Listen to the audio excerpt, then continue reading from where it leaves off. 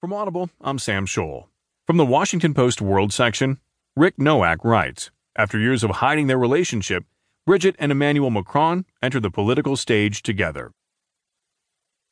When French voters are asked to describe the centrist presidential candidate Emmanuel Macron, age appears to be a defining characteristic in several ways. The 39-year-old Macron could become the youngest contemporary French president. He would also be accompanied into the Élysée Palace by his wife Brigitte, who is 24 years older.